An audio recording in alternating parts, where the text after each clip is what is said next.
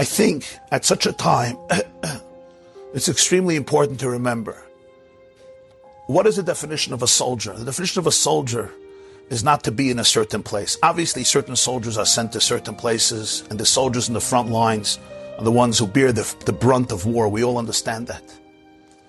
But if I am a musician in an army's choir, or a soloist, or a doctor, or a nurse, or a chef, or a general, or a commander, the definition of treason is not that I go to one place rather than another place. It's that I abandon the mission that I was chosen for. That's the definition of treason. The definition of a soldier is not I'm here or there.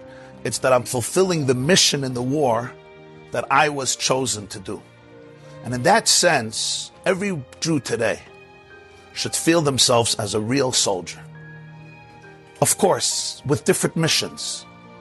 Sometimes being a soldier means being there with your family, with your children. Little soldiers, little tzivos Hashem. One soldier's job is very concrete and very physical, to kill the enemy. Another soldier's job is to offer money, to offer support, to daven, to connect, to empower. One person does it in their home and another person does it through traveling. But I'm a soldier, and anything that takes me away from that mission, if a soldier is sent to the front lines and he starts watching all day the videos that are coming out, one after another, soldier has to ask himself or herself, is this really destroying my morale and therefore not helping my people, or is this actually helping my people? And we all have to be, everybody is curious. Everybody is curious, everybody's inquisitive, everybody's looking for another piece of information.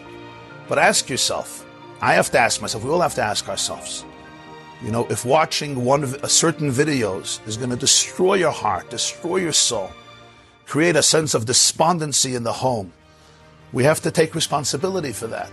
Our job today is to serve, to help our people, to lift our people, to inspire our people, through Torah, through Avodah, through Gemilas Chasadim, through Avos Yisrael, through mitzvahs, through davening, through helping people, physically, emotionally, spiritually, financially. Each one needs to ask, Ma Hashem Elokecha shoyel me'imach. Where's my front today?